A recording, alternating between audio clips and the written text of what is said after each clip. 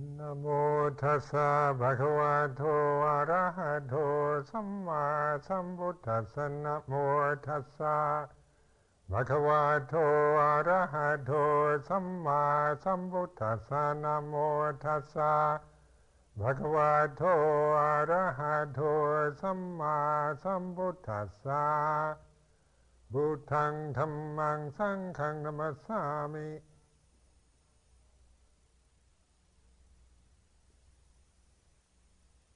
Sometimes some of you don't seem to quite see the difference between kind of analytical thought and reflective thinking. And so I know sometimes this difference is not really made usually. Reflective thinking is contemplative thought. Is not really encouraged very much in our society. More analytical. Solve our problems through analyzing them. Think about yourself and analyze yourself. These are the kind of ways that we use our mind, our thinking mind. Reflective thought is not analytical. It's not coming from the position of taking things apart and trying to figure out why we are the way we are, and the kind of problems from the personal assumptions we make. But reflective thought is using thoughts themselves to emphasize, to direct our attention at the here and now. That's why Buddha, Dhamma, Sangha, all these words are not just to sit and think about them, but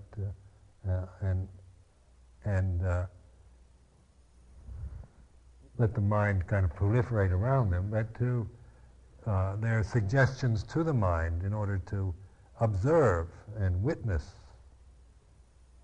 contemplate. The word contemplation comes from the Latin templum. A templum, or a temple, was a place designated for contemplation, where kind of probably in the ancient times, when man started to philosophize or wonder about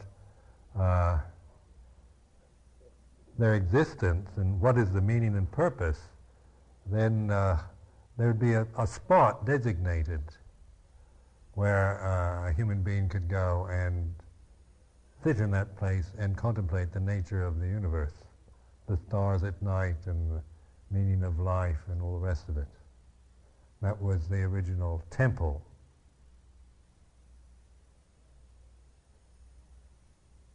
So contemplation is say the temple, say for all of us really, is the five khandhas. We're sitting here with these five khandhas. This is our temple, our templum, and we contemplate it.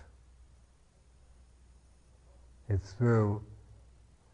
This is what is affecting us most in our lives, isn't it? These five aggregates: the body, feelings, perceptions, volition, consciousness.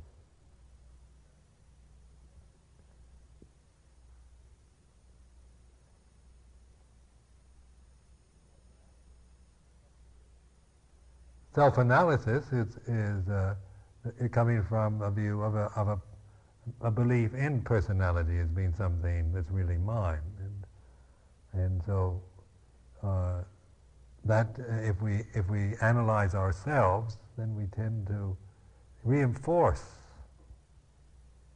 the view that we are somebody, and the assumptions that go along with that. Anatta then is a reflective teaching to counteract the tendency to believe in the personality as more than merely a conditioning of the mind, and not really a kind of permanent or semi-permanent person.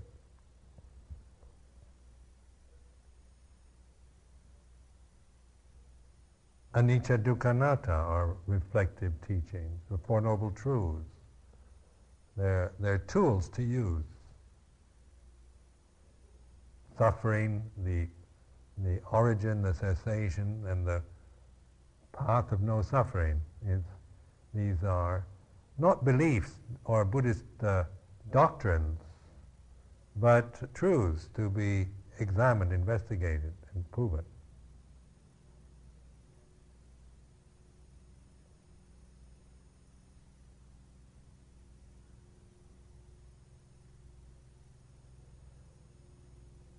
Many people prefer meditation retreats that are maybe very concentrated, where there's a refinement of consciousness, conscious experience, where the kind of level of one's awareness is on a very refined place. I remember talking to some people in America about their practice, and there's a kind of longing and strong desire to develop high levels of concentration in order to see the arising and passing away in its very subtle forms. So that if one holds to this view, then there's still very much a basic delusion in the mind that you have to get to this high level of concentration to actually witness and reflect on the Four Noble Truths. So that sometimes people's meditation is very much a determination to get to a very controlled environment where there is nothing but just a very organized and very routine, very controlled situation, and where nothing kind of harsh, unpleasant, or distracting is at a minimum. And through this kind of sensory deprivation and through the kind of continuous practice of a simple method, then the mind does concentrate. And of course, the more concentrated you are, the more blissful you tend to be. It's very blissful to be very refined, to have nothing coarse to deal with. And this is very skillful, admittedly. It's not putting it down as of no use, but recognize that it's still it's a skillful practice in developing the mental exercises, but it also can be very misleading. The fact that many people tend to be looking for their insights and expecting insights only from these highly concentrated states and very subtle, the subtle impressions of arising and ceasing, and on these very highly concentrated, subtle levels.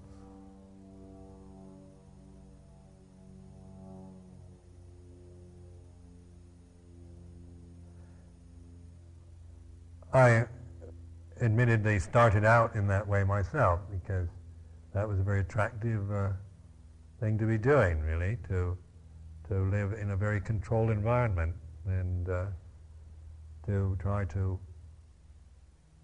develop this kind of concentration. So that my first year I was quite successful at this, and due to ability to get my own way and to practice. I was quite sincere, and there are people very willing to support and do what I wanted. But I found later on that the real useful insights come not through the extreme forms of concentration, but through more ordinary, that's the awakened mind, the kind of ordinary levels of awareness. to be able to see arising and ceasing, and to notice the first, second, third, fourth noble truths in the ordinariness of life. Because then you can actually develop the path, the Eightfold Path, which is not dependent upon conditions. Because it became apparent to me that how could enlightenment ever be dependent upon controlling conditions? It just doesn't make sense. If there's any effort to control conditions, and then what you're experiencing is dependent, then you assume that what you are experiencing depends on those conditions.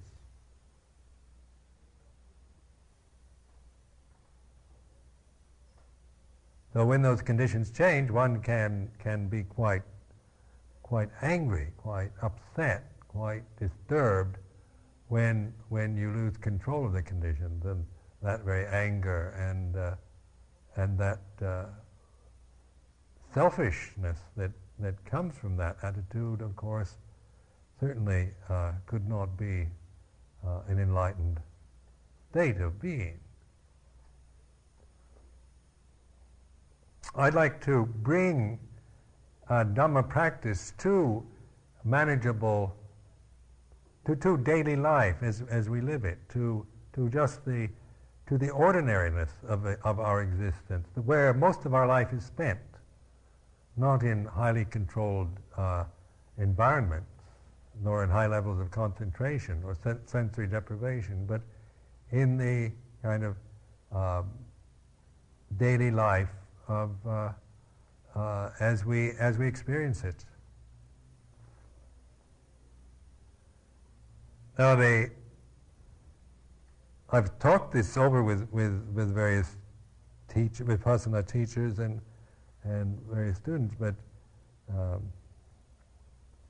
sometimes think they don't believe me because they're still very much interested in this other approach.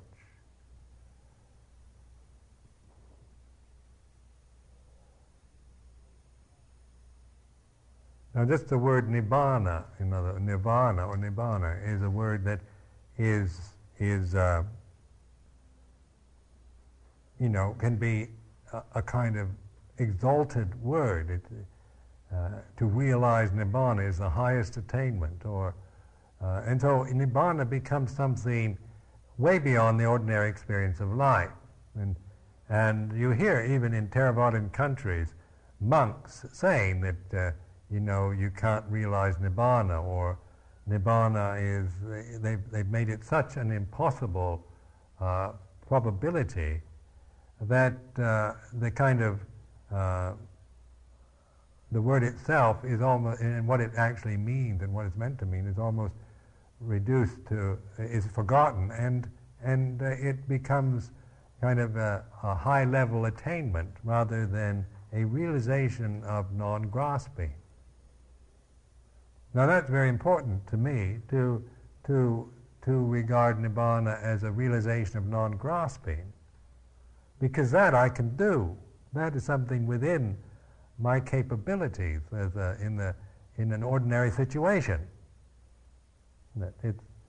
If I start thinking I have realized nibbana, that could be an egotistical assumption. That's not the point. Whether one thinks one has or hasn't realized nibbana, because that's not really the issue, is it? It's not a point of me realizing it, but of using that particular word and applying it to ordinary experience.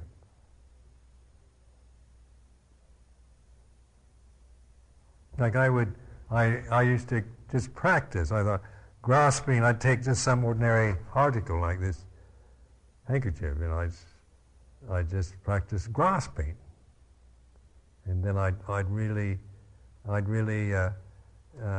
get the feeling for like hanging on to something, life or death kind of grasp, clutching at this hanky, and I get the feeling of this kind of tension, and I do it quite intentionally, deliberately, to just really grasp and be with this sense of grasping something with my right hand, and then letting go. And so I'd let it go. And then I'd contemplate non-grasping. There's no more grasping of this handkerchief. Now that sounds like, you're just playing games, doesn't it, to most people, because Nibbana is the highest attainment, so it couldn't be as simple as that. But do you realize what it takes to contemplate, to actually apply your mind to an ordinary kind of mundane thing that we do, like grasping, and then like just putting it down, and the feeling of non-grasping with the hand, just with one's hand.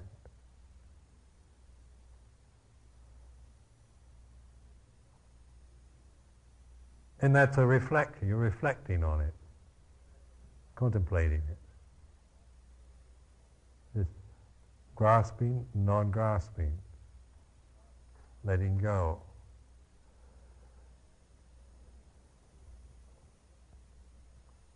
With nirodha, the cessation of a condition, that is, say, observing when a condition is no more, when it has ceased, like, say, anger and then non-anger, so that you're realizing nirodha, the cessation. Though that you're taking a particular condition, say feeling angry or whatever emotion feeling you might be having, recognizing it as is, it's like this, and then its absence when it has ceased. Non-anger is this way. And so we can apply this to quite ordinary daily life situation without having to go to refined levels of consciousness to do it. And this means that we can integrate practice into the way we live our lives. And this is developing the Eightfold Path. Cultivating the Eightfold Path based on this right understanding. Now, even though you might think you understand Nibbana and Nirodha and that, it's not a matter of understanding the words and the theory and even the idea of grasping and non-grasping as a physical experience, but in really being with grasping and non-grasping, being with a condition that has arisen and being with its absence, and not trying to kind of make anything out of it, just not to build any kind of illusions about your attainment or lack of it around these things, but just be in these very humble ways of reflecting in the ordinariness of life. You can actually understand, have the right understanding. What is subject to arising is subject to ceasing.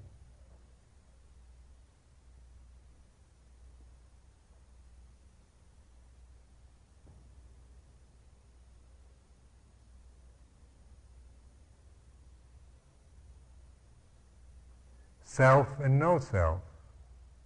Let's say, I am Sumedho Bhikkhu, and I am this kind of person, and I was born in Seattle, Washington, and I have a university degree, and I was in the Navy, and I think of all the qualifications, and all the kind of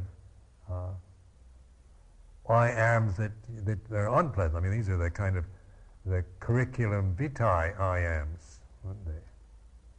The stuff you report on, there's a lot of stuff we don't tell anyone.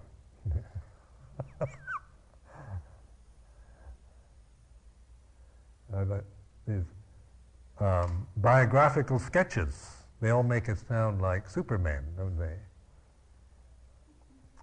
You know, Ajahn Mun's biography, the classic.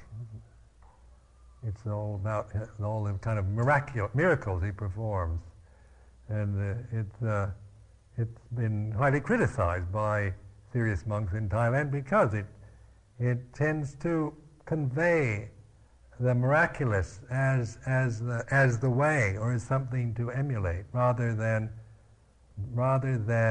trying to encourage us to practice the middle way, which is neither extreme. So we kind of can be in awe and impressed with somebody's miraculous superpowers, able to perform fantastic feats and manifest mangoes out of season and out of your mouth and things like that. No doubt that would be much more entertaining to do this evening.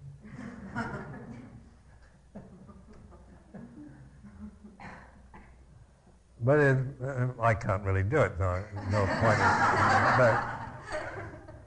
But even if I could, you know, that still wouldn't be the point, would it? That's not really important. Mangoes can grow on trees much better we just follow the natural laws than try to kind of influence them with our own, the powers of our mind.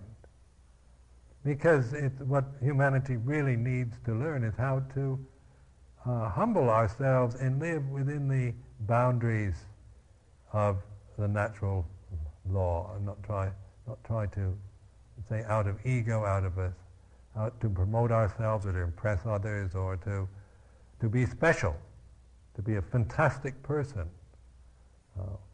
This is not what meditation practice is about. Not to make me into some kind of fantastic, special personality. And if that's what I'm doing, then I am really cheating the Dhamma.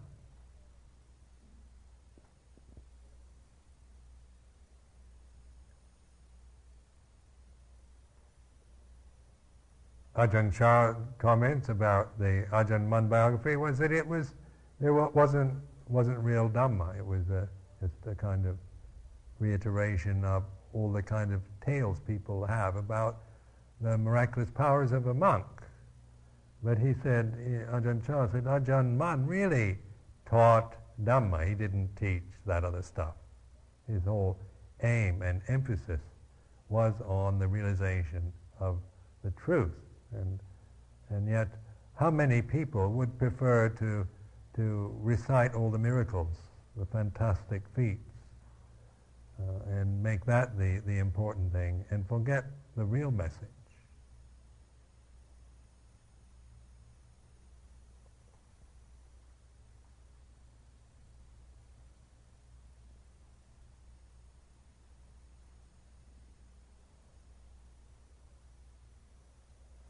When I was in previous evening lecture, talking about just space and form and how to use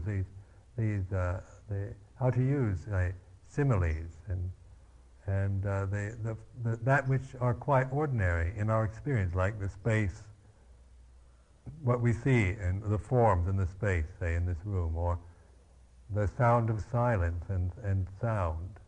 And noises, the cry of the peacocks and the airplanes and the rustling sounds of movement.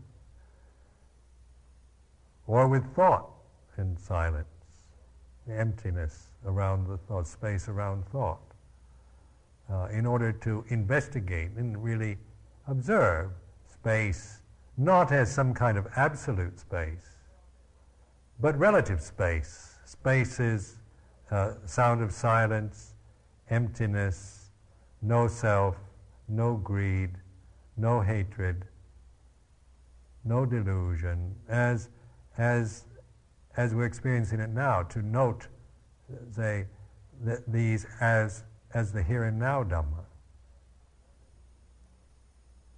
rather than thinking that the unconditioned is some kind of very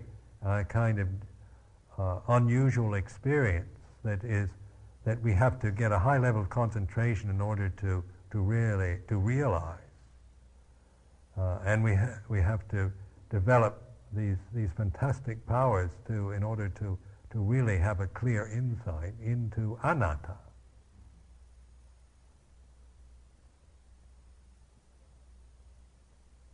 And so much of say in modern Buddhism is where the actual practices of meditation have become very kind of ways of concentrating the mind, and highly technical, and yet one is oftentimes surprised at how little insight and understanding of Dhamma there is in regards to the Noble Truths.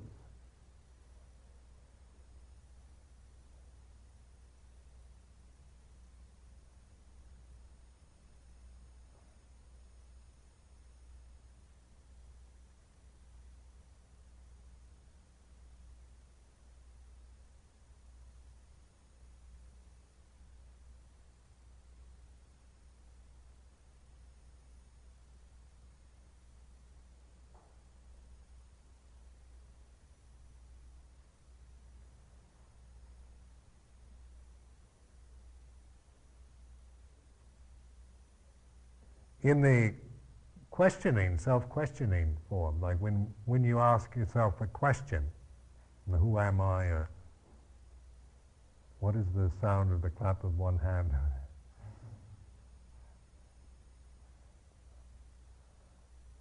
Any kind of question. What was the name of that monk that was here? Where did I put my key? And these kind of things. If you notice, just the questioning form is a mind stopper, doesn't it? It stops your mind. Your mind, thinking mind, halts for a minute. Where is my key? The mind, your mind at that. My mind is it has it's nonplussed. And then, of course, they, in my bag or my pocket, or maybe Venerable Emerald has it. Now I come up with kind of suggestions of places to find it. But if I'm not really, say, in this explanation interested in wherever the key is, because I don't really have a key. But just in how the result of a question, so that you're really witnessing to the mind that isn't sure, that is uncertain, where there's no thought. At that point where it's nonplussed, it's the thinking process is stopped before you start. Well, it could be here or there. So you notice that the mind with no thought in it, and you make yourself familiar with that by say, practicing with that, like the who am I kind of self-inquiry, where you just keep asking yourself, who am I? And then you observing that space, that absence of thought after you ask the question. To realize that there's no thinking in that moment.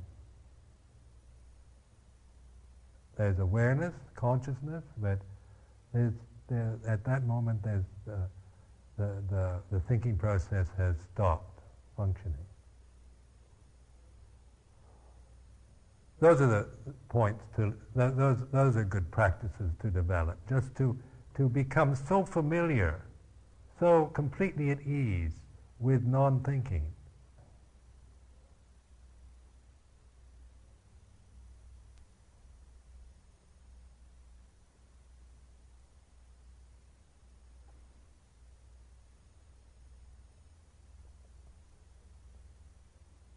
Then take a sentence, just like I am a human being.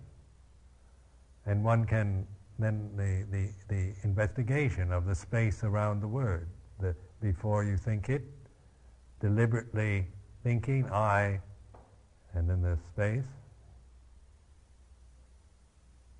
No thought in that space. Am a human being, period. Nothing.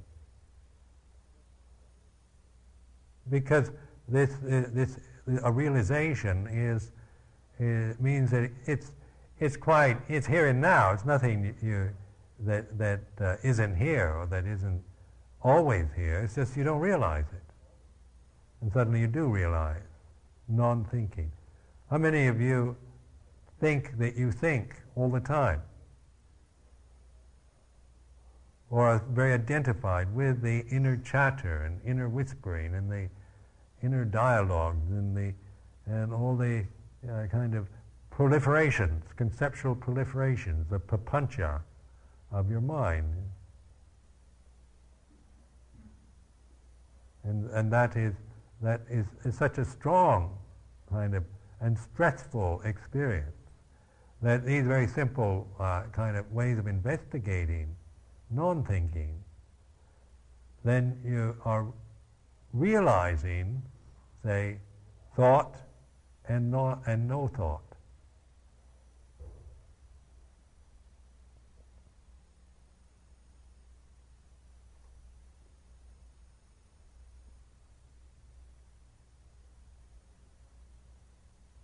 With the sound of silence, the nada, if you concentrate on that, if you pay attention to the nada, the thought ceases. There's no thinking.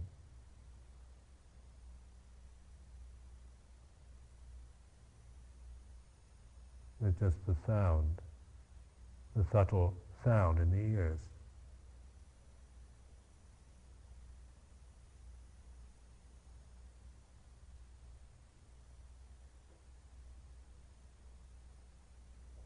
So that the conditioned, now going back to the metaphysical side of Buddhism, the conditioned arising and ceasing in the unconditioned, the born and the unborn, the created and uncreated, the death-bound and the deathless. All these two, the sankata, the Dhamma and the asankata Dhamma,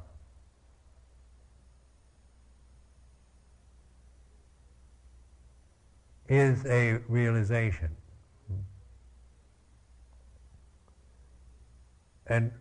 But if you perceive the unconditioned and nibbana and enlightenment and all of these kind of words, and exalt them to a point that they become only possible in highly concentrated states, and very dependent on special conditions and all kinds of other influences, then that is of no use to us, because our life as a human being is like this, isn't it? It's sitting, standing, walking, lying down, breathing.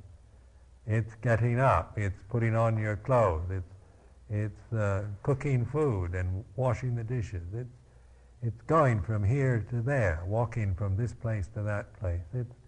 This is the majority of your life is going to be this way, isn't it?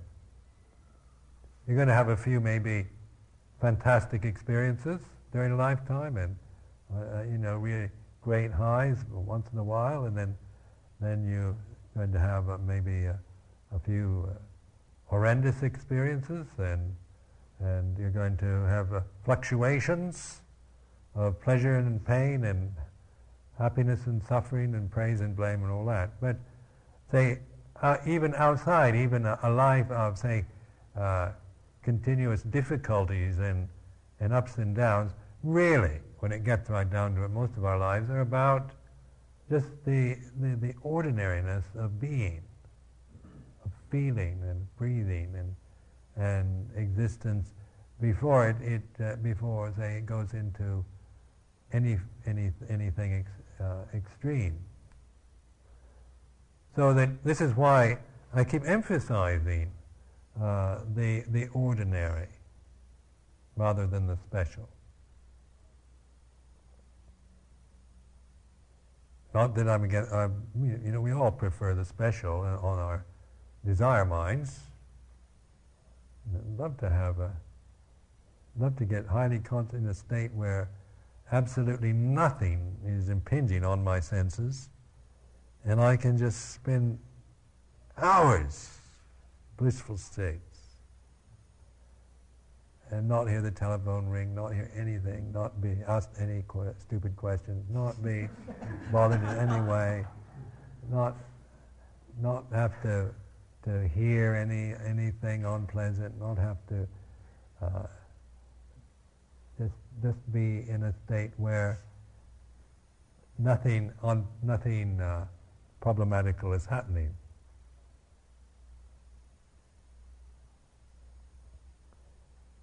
But life isn't like that. I mean, you can kind of have those moments, have those things, but most of life is really this way. And so, I don't find this depression. I find this a relief. That Dhamma applies to just the most mundane, ordinary thing that we do. There's nothing that we do that isn't that. Going to the toilet, all these things can be done mindfully. They're Dhamma rather than self.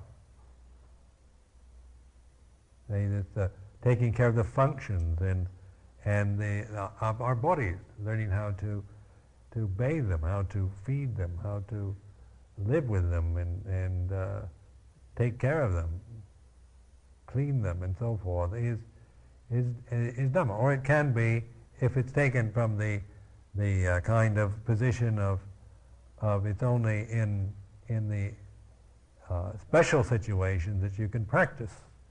The rest of the time you can't. I've heard that. You can only really practice vipassana on a very highly controlled retreat.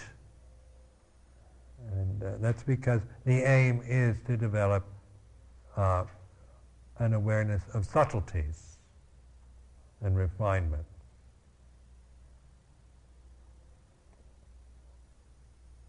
In cultivating the path, then, in the Eightfold Path, is one has to give up those kind of inclinations, because the path is here and now, and it's not dependent upon techniques or special supportive conditions. It can be in a battlefield or in any kind of unpleasant, totally undesirable situation, as well as all the desirable ones. The time, the place are not the obstacles. It's the understanding and the realization that allow us to develop this Eightfold Path.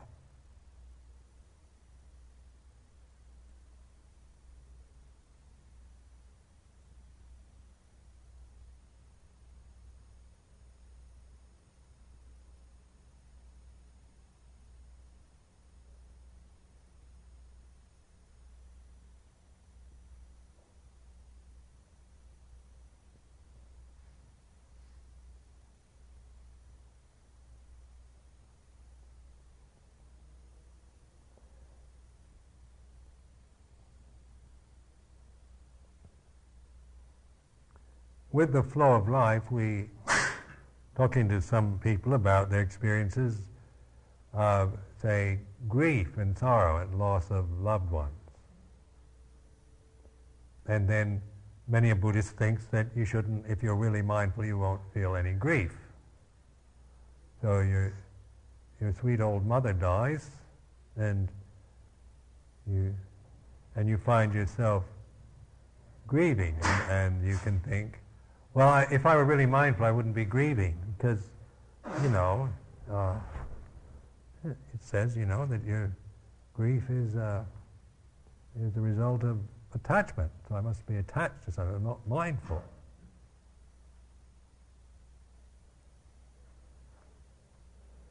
So we can also suppress our grief and our sorrow and our feelings by trying to be the kind of bhikkhu or meditator who is trying to be mindful all the time. And often, and that means that we repress our feelings, doesn't it? But I don't find that at all helpful or conducive towards wisdom, to just control my feelings and suppress them in order to look like a good bhikkhu. Even though I do tend to, I find it embarrassing to cry because I'm conditioned to.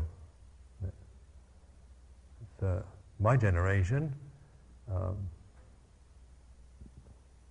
I think in the following, of the 60s, the kind of allowing men to cry was more acceptable. But my conditioned years were that, for God's sakes, don't let anyone see you crying.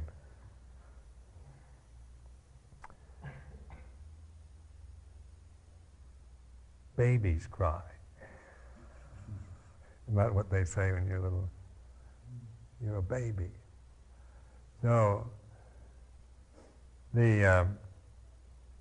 but I don't find just trying to control things, calling that mindfulness, is it? Trying to resist and control our feelings, but to recognize our feelings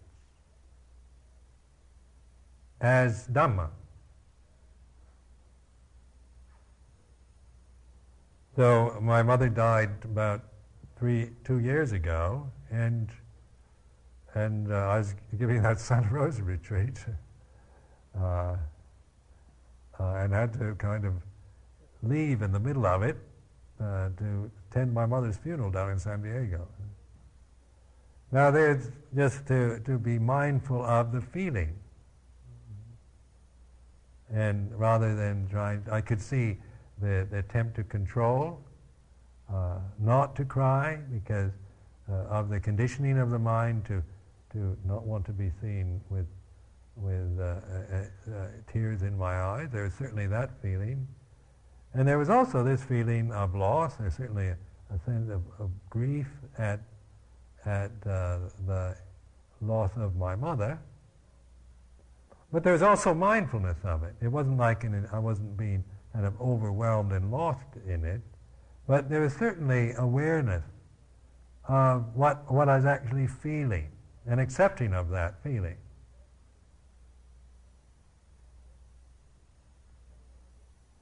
So it was neither indulgence, it's carrying on, feeling sorry for myself or weeping and wailing as a kind of just getting lost in crying or grief, nor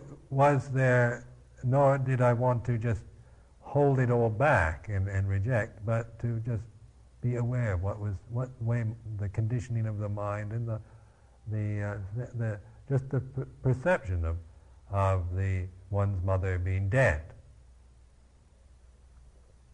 And I remember they were Roman Catholic, so we went in the Catholic Church in Lakeside,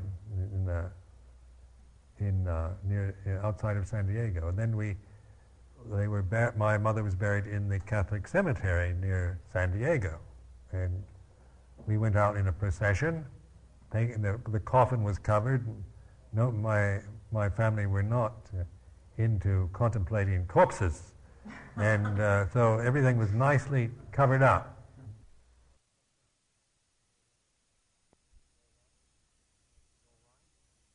All right, and there she lies at 88 years old, body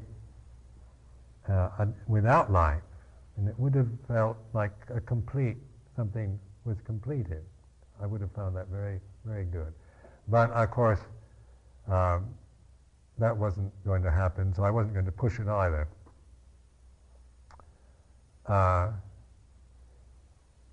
Then going to the cemetery, the graveyard, they put the coffin on this kind of contraption, and then the priest came and sprinkled it with water and said some prayers, And then we were told to leave. And I thought, well, I think I'll stay and just watch them bury the coffin. They have to lower it into the hole in the ground. And they said, nobody can stay. They were very insistent. We never allow anyone to stay. Now the kind of caretaker will do the rest. You don't have to worry about it. You don't have to look at it. It'll be all done properly.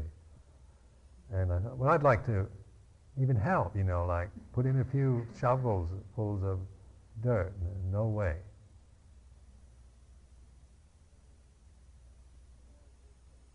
And there was this sense of, like a real sense of loss, separation, the perception of death, mother, death, and that I was reflecting on it. Not cold-blooded kind of analysis of it in any way, but the mind open to what was actually happening in my mind and externally also. Well, I found that very helpful way of dealing with the flow of life, because this is what life is about, isn't it? We all have to go through these things. All of us have to see our loved ones die. Most of us, and hardly anyone gets out of that. If they die first, if you die young enough, maybe you get out of it. But at my age, they're going pretty quick. And for much of my life, hardly anyone I knew or was close to died. And then in the past 5, 6 years, it just seems like they're dropping like flies. Is that? Or there's so many deaths that. And yet, as Dhamma reflection, that's one of our main reflections, is that all that is mine, beloved and pleasing, will become otherwise, will become separated from me.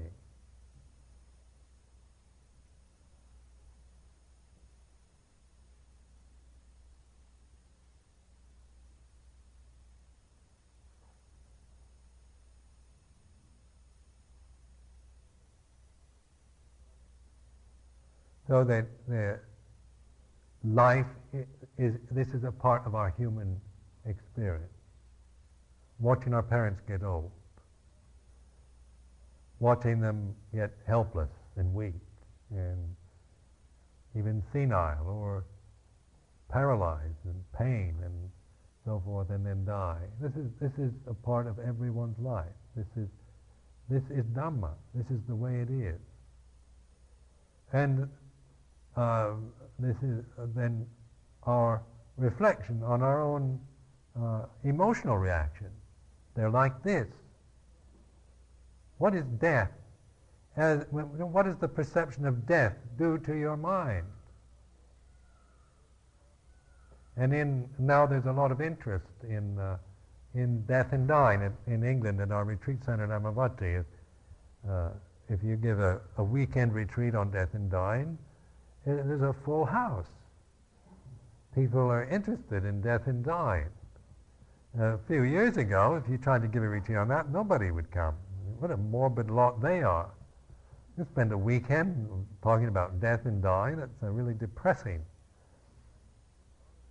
Because we regarded those experiences as somehow unwanted and depressing, and polite people just would not even talk about them or mention them in polite conversation. But now people are waking up, isn't it? There's much more willingness to come to terms with the facts of life, with the way life is. So people would say, what do Buddhists believe when people die? Where did they go? And so of course they're always after some explanation of reincarnation. That's another subject that everyone's interested in these days. Reincarnation is a pretty interesting subject, especially if you were kind of somebody like Cleopatra or Napoleon in a previous life. Some interesting, fantastic person. reincarnation is no objection to it, and but this isn't Dhamma really. Reincarnation. This isn't what we call it. Dhamma is reflecting on death. What does death do? When you say somebody's, when we say death, how does that affect your mind? And so I would contemplate it as a death to myself. And the only thing that I can come up with is I don't know. I mean, I've heard various people give me their theories and ideas and views about death, or what other people tell you, but I'm talking about my own experience, about the Dhamma that I am witnessing now, the way it is now. And when you say, where did your mother go when she died? I don't know. Death stops my mind. But I mean, just to be nice about it, say, I'm sure she went to heaven. I mean, if she didn't go to heaven, nobody's going to go to heaven. She was a very, very good person. So, but that I don't know whether she's in heaven or not. That's not the issue. So in our or what that really is, if heaven for Christians is, my mother was worried about me being a Buddhist because she wanted me to go join her in a Christian heaven. I didn't have the heart to tell her that I'd much rather spend eternity with the Buddhists than with a Christian.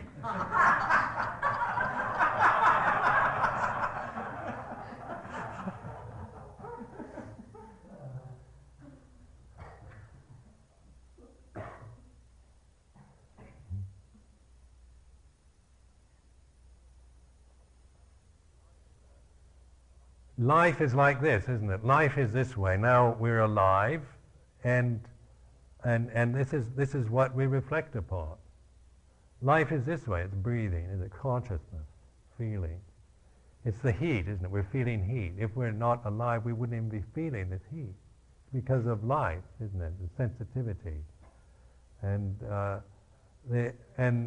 we have these emotions. We feel love and hate, attraction, aversion.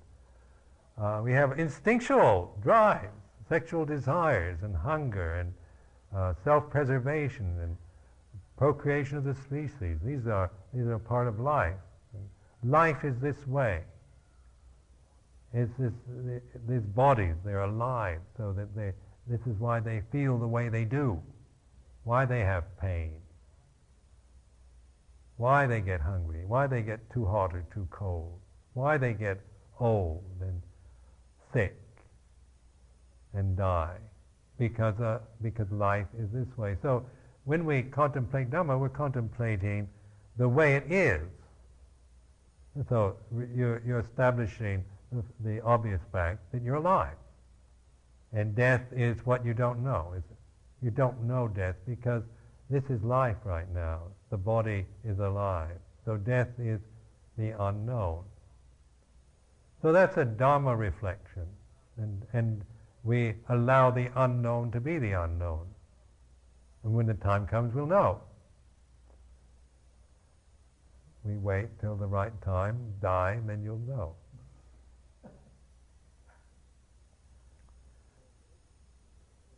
So this is when we investigate Dhamma, or the way it is, we're always reflecting on the way, on life now.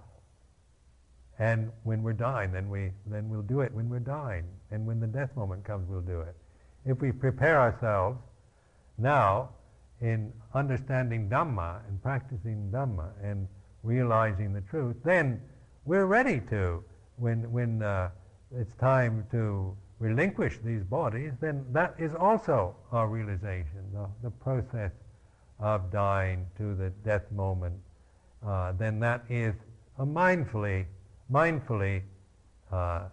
experience.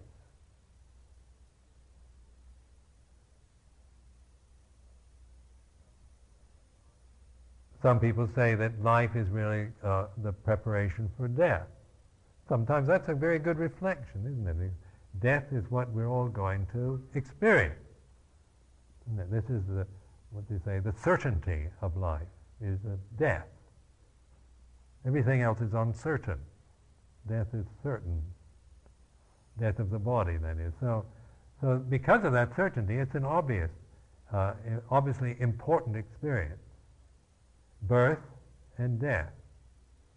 And then enlightenment is that seeing and understanding between those 2 points. Between the birth of the body and its death, there is always the potential and the possibility of enlightenment, of seeing things as they are. Now enlightenment, another fraught word, isn't it? It sounds like, thinking, I used to think enlightenment was like being kind of zapped by some fantastic light. You're sitting there under the Bodhi tree, and suddenly this enormous light comes and you're engulfed in this beautiful light. So, no, that couldn't be it, because that would be a blinding light. I mean, if light's too strong, it blinds you. You can't. You're not mindful. You're just kind of overwhelmed by it. So enlightenment couldn't be a blinding light. It has to be the right amount of light to see things as they are. Contemplate that. The enough light to be able to see. If there's too much light, you can't see. If there's not enough, you can't see. So that I could work with as a part of one's ordinary experience. Say, to use the wisdom, the ability of one, say, of a human being like myself, to bring light to a situation, to examine, to learn, to reflect, to contemplate, to investigate Dhamma. It's bringing light to a situation. You're seeing things. You have enough light to see clearly.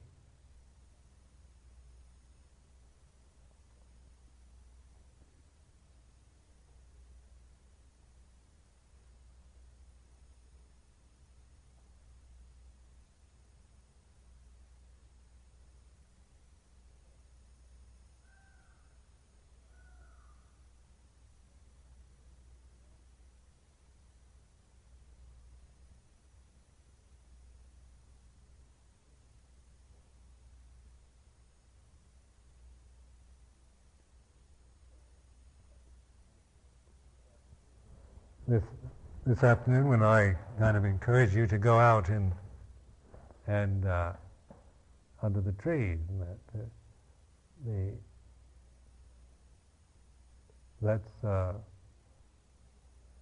to be with, to contemplate nature, and so that like one can be, like I was saying this afternoon, to observe what nature does to your mind, and how easily we can be walking in the most kind of gorgeous and beautiful settings and be filled with all kinds of ugly thoughts or worries, and that we can. This is, one reason why I became a monk was because I was desperate. I was, going to kind of, sightseeing, having opportunities to go to all interesting, kind of wonderful places, but my mind was just so kind of filled with fears and anxieties and self-consciousness, and just get so upset by things that sometimes it didn't seem to make any difference where you were at all. What good is it to go look at the Taj Mahal with a mind that's going to be somewhere else?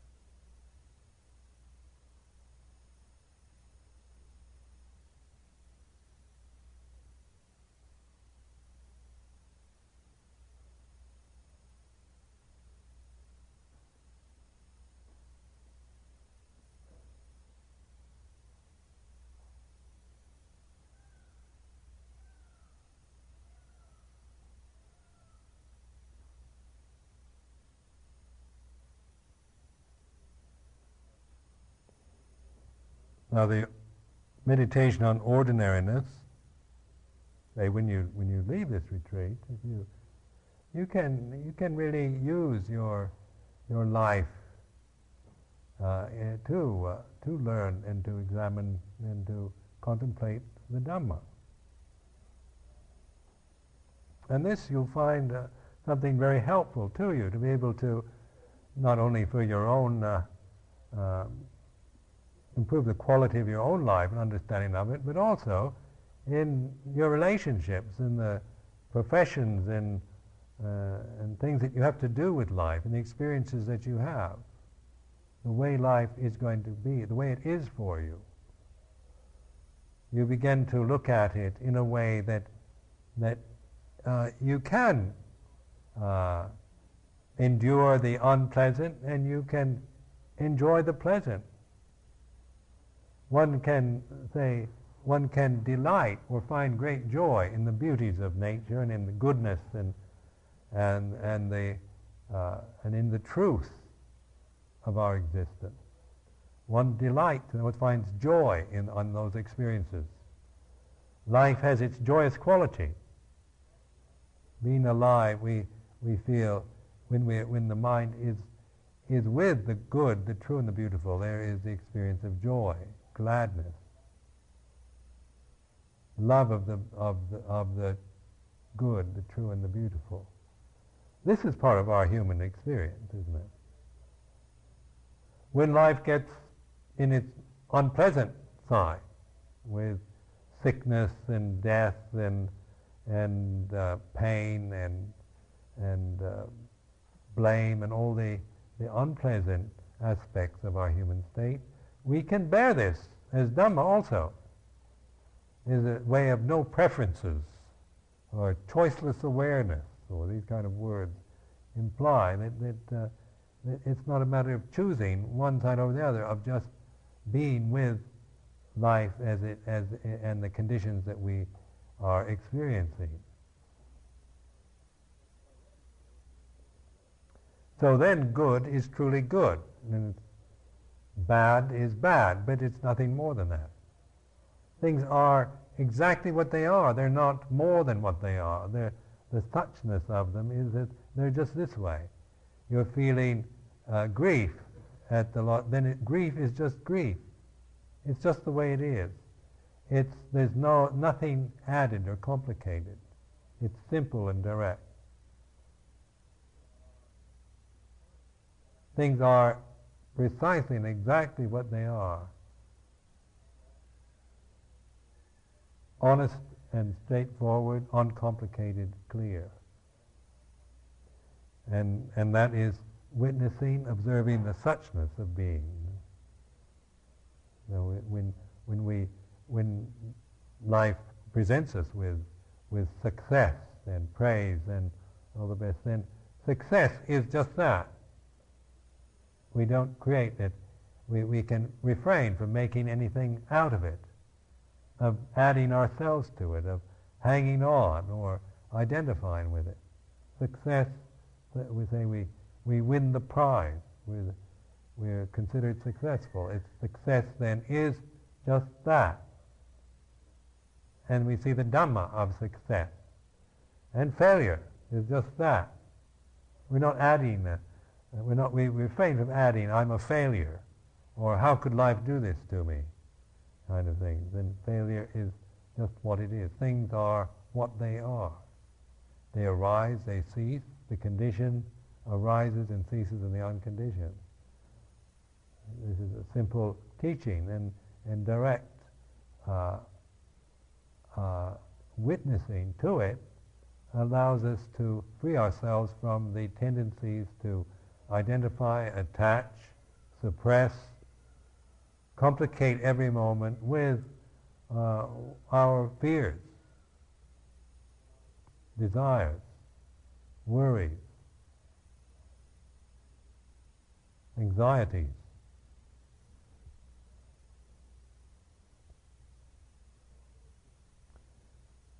So just to encourage you to if I hope my explanation is adequate enough to convey that sense of what is the Buddha seeing the Dhamma, the Buddha aware, witnessing the truth of the way it is. This pattern, this conscious pattern of wisdom and truth. Buddha, the conscious knowing, the wise wisdom, a consciousness influenced by wisdom, observing, noticing the truth of the way it is. So that, and each one of us witnessing to, even on the personal level, or the unique, enigmatic level of our own experience, as well as in the macrocosmic, microcosmic perspectives, the universal and the personal, the refined and the coarse, the high and the low.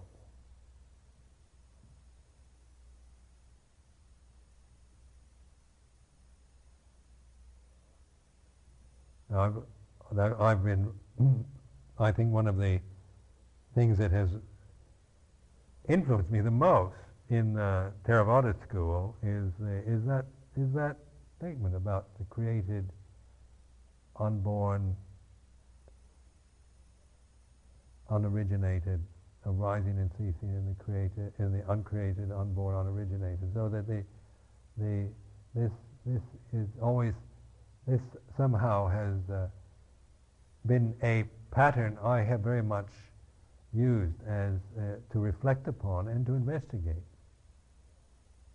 Because when I first came across it, it baffled me. I had never thought in those terms, and yet one felt that was probably a very accurate statement, because the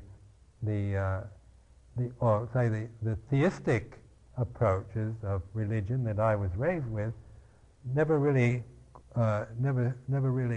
struck me as being all that accurate, because God and creation and all these things were always in personifications,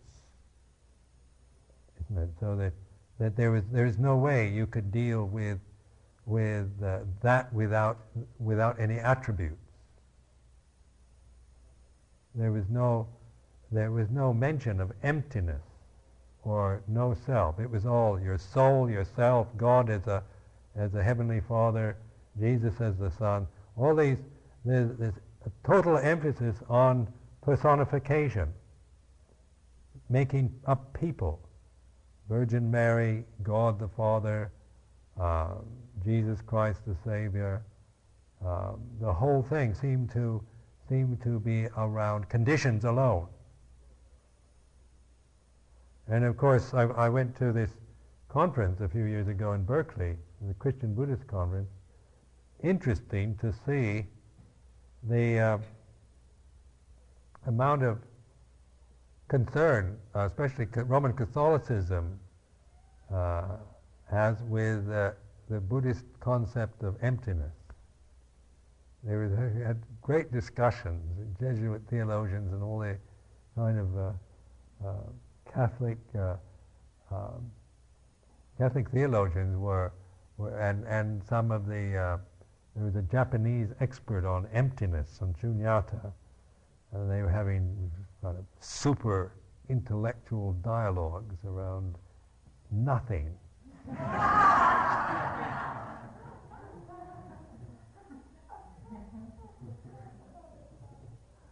Because zero is a very useful thing to have, isn't it?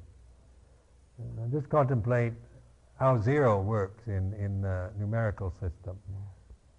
If you didn't have zero, you wouldn't be able to get rid of anything. You just multiply everything by zero and you get nothing. But if you don't, you just end up getting more complicated.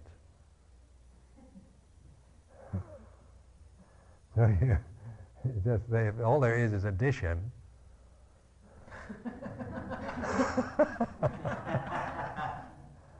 And so you end up, like the problems with Christianity these days, the theological problems lie in the fact that they haven't any way of absolving any of their doctrines or letting go of anything. It's all, the whole system has been so bound to conditions, doctrines, beliefs, vows, and these kind of conditioned conventions of religion, and even God is almost fixed in a with attributes of a father figure. And so that means that God is, to a Buddhist, then it doesn't work as being, say, as offering any real liberation, because you're just going from one condition to the next. Even though you might be going from coarse to refined, you're still what you end up with is a refined condition rather than liberation.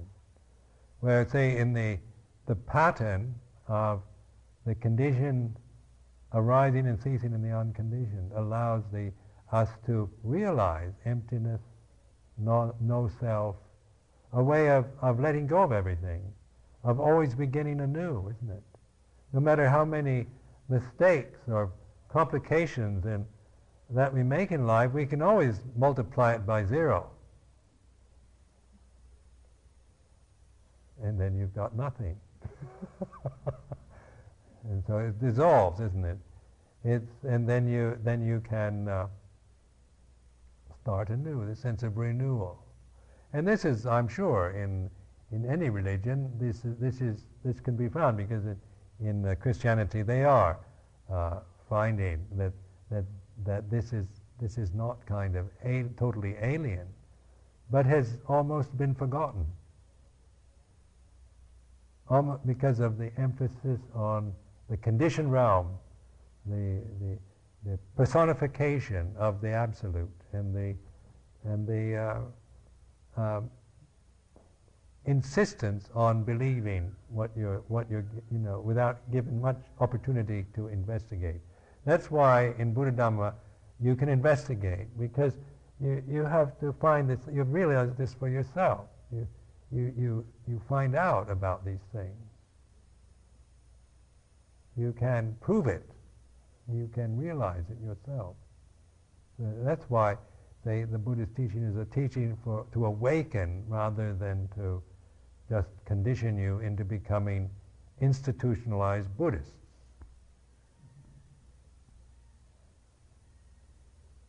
I mean, you can become institutionalized Buddhists, but you won't be liberated through that. Liberation comes through investigating and realization, and through cultivation of this path, which is based on the right understanding, the right intention, right speech, right action, right livelihood. That's the active part. The path includes activity. It means we live our active life as conscious living beings, is to use our facility, our forces, our intelligence, our faculties for right speech, right action, right livelihood, and then right concentration, right mindfulness, right effort, right mindfulness, right concentration. So that is the pattern of wisdom. Right understanding, right intention is the wisdom faculty. Then the sila, the moral faculty, right speech, right action, right livelihood, and then the samadhi is the right effort, right mindfulness, right concentration. That's the emotion. You find your heart in balance and serene, peaceful, rather than emotionally kind of up and down. The samadhi, sama samadhi, or right concentration, is the peaceful heart, the unshakable heart, as Sister Tanissa was talking about last night. The unshakability, that heart that doesn't waver and tremble with fears and desires. I'm not talking about the physical heart. So I offer this for your reflection.